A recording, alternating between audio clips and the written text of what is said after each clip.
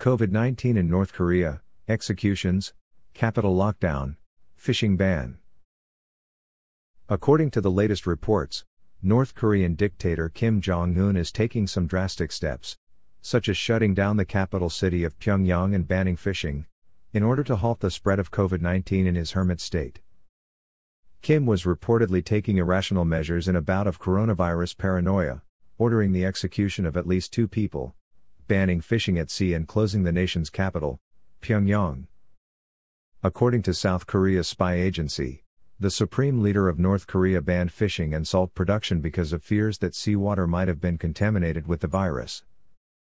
This marine-related anti-virus paranoia reportedly also means 110,000 tons of rice from China has been stranded in the northeastern Chinese port of Dalian.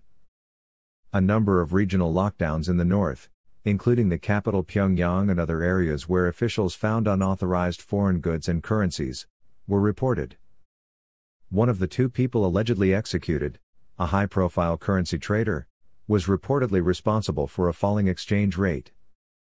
The other, an important public official, was executed in August after violating government regulations which restrict goods being brought in from abroad. Despite these reported moves, Pyongyang is yet to publicly confirm any COVID-19 cases. Earlier evidence suggested that Kim was taking the pandemic very seriously, with strict border closures and restrictions on movement since January.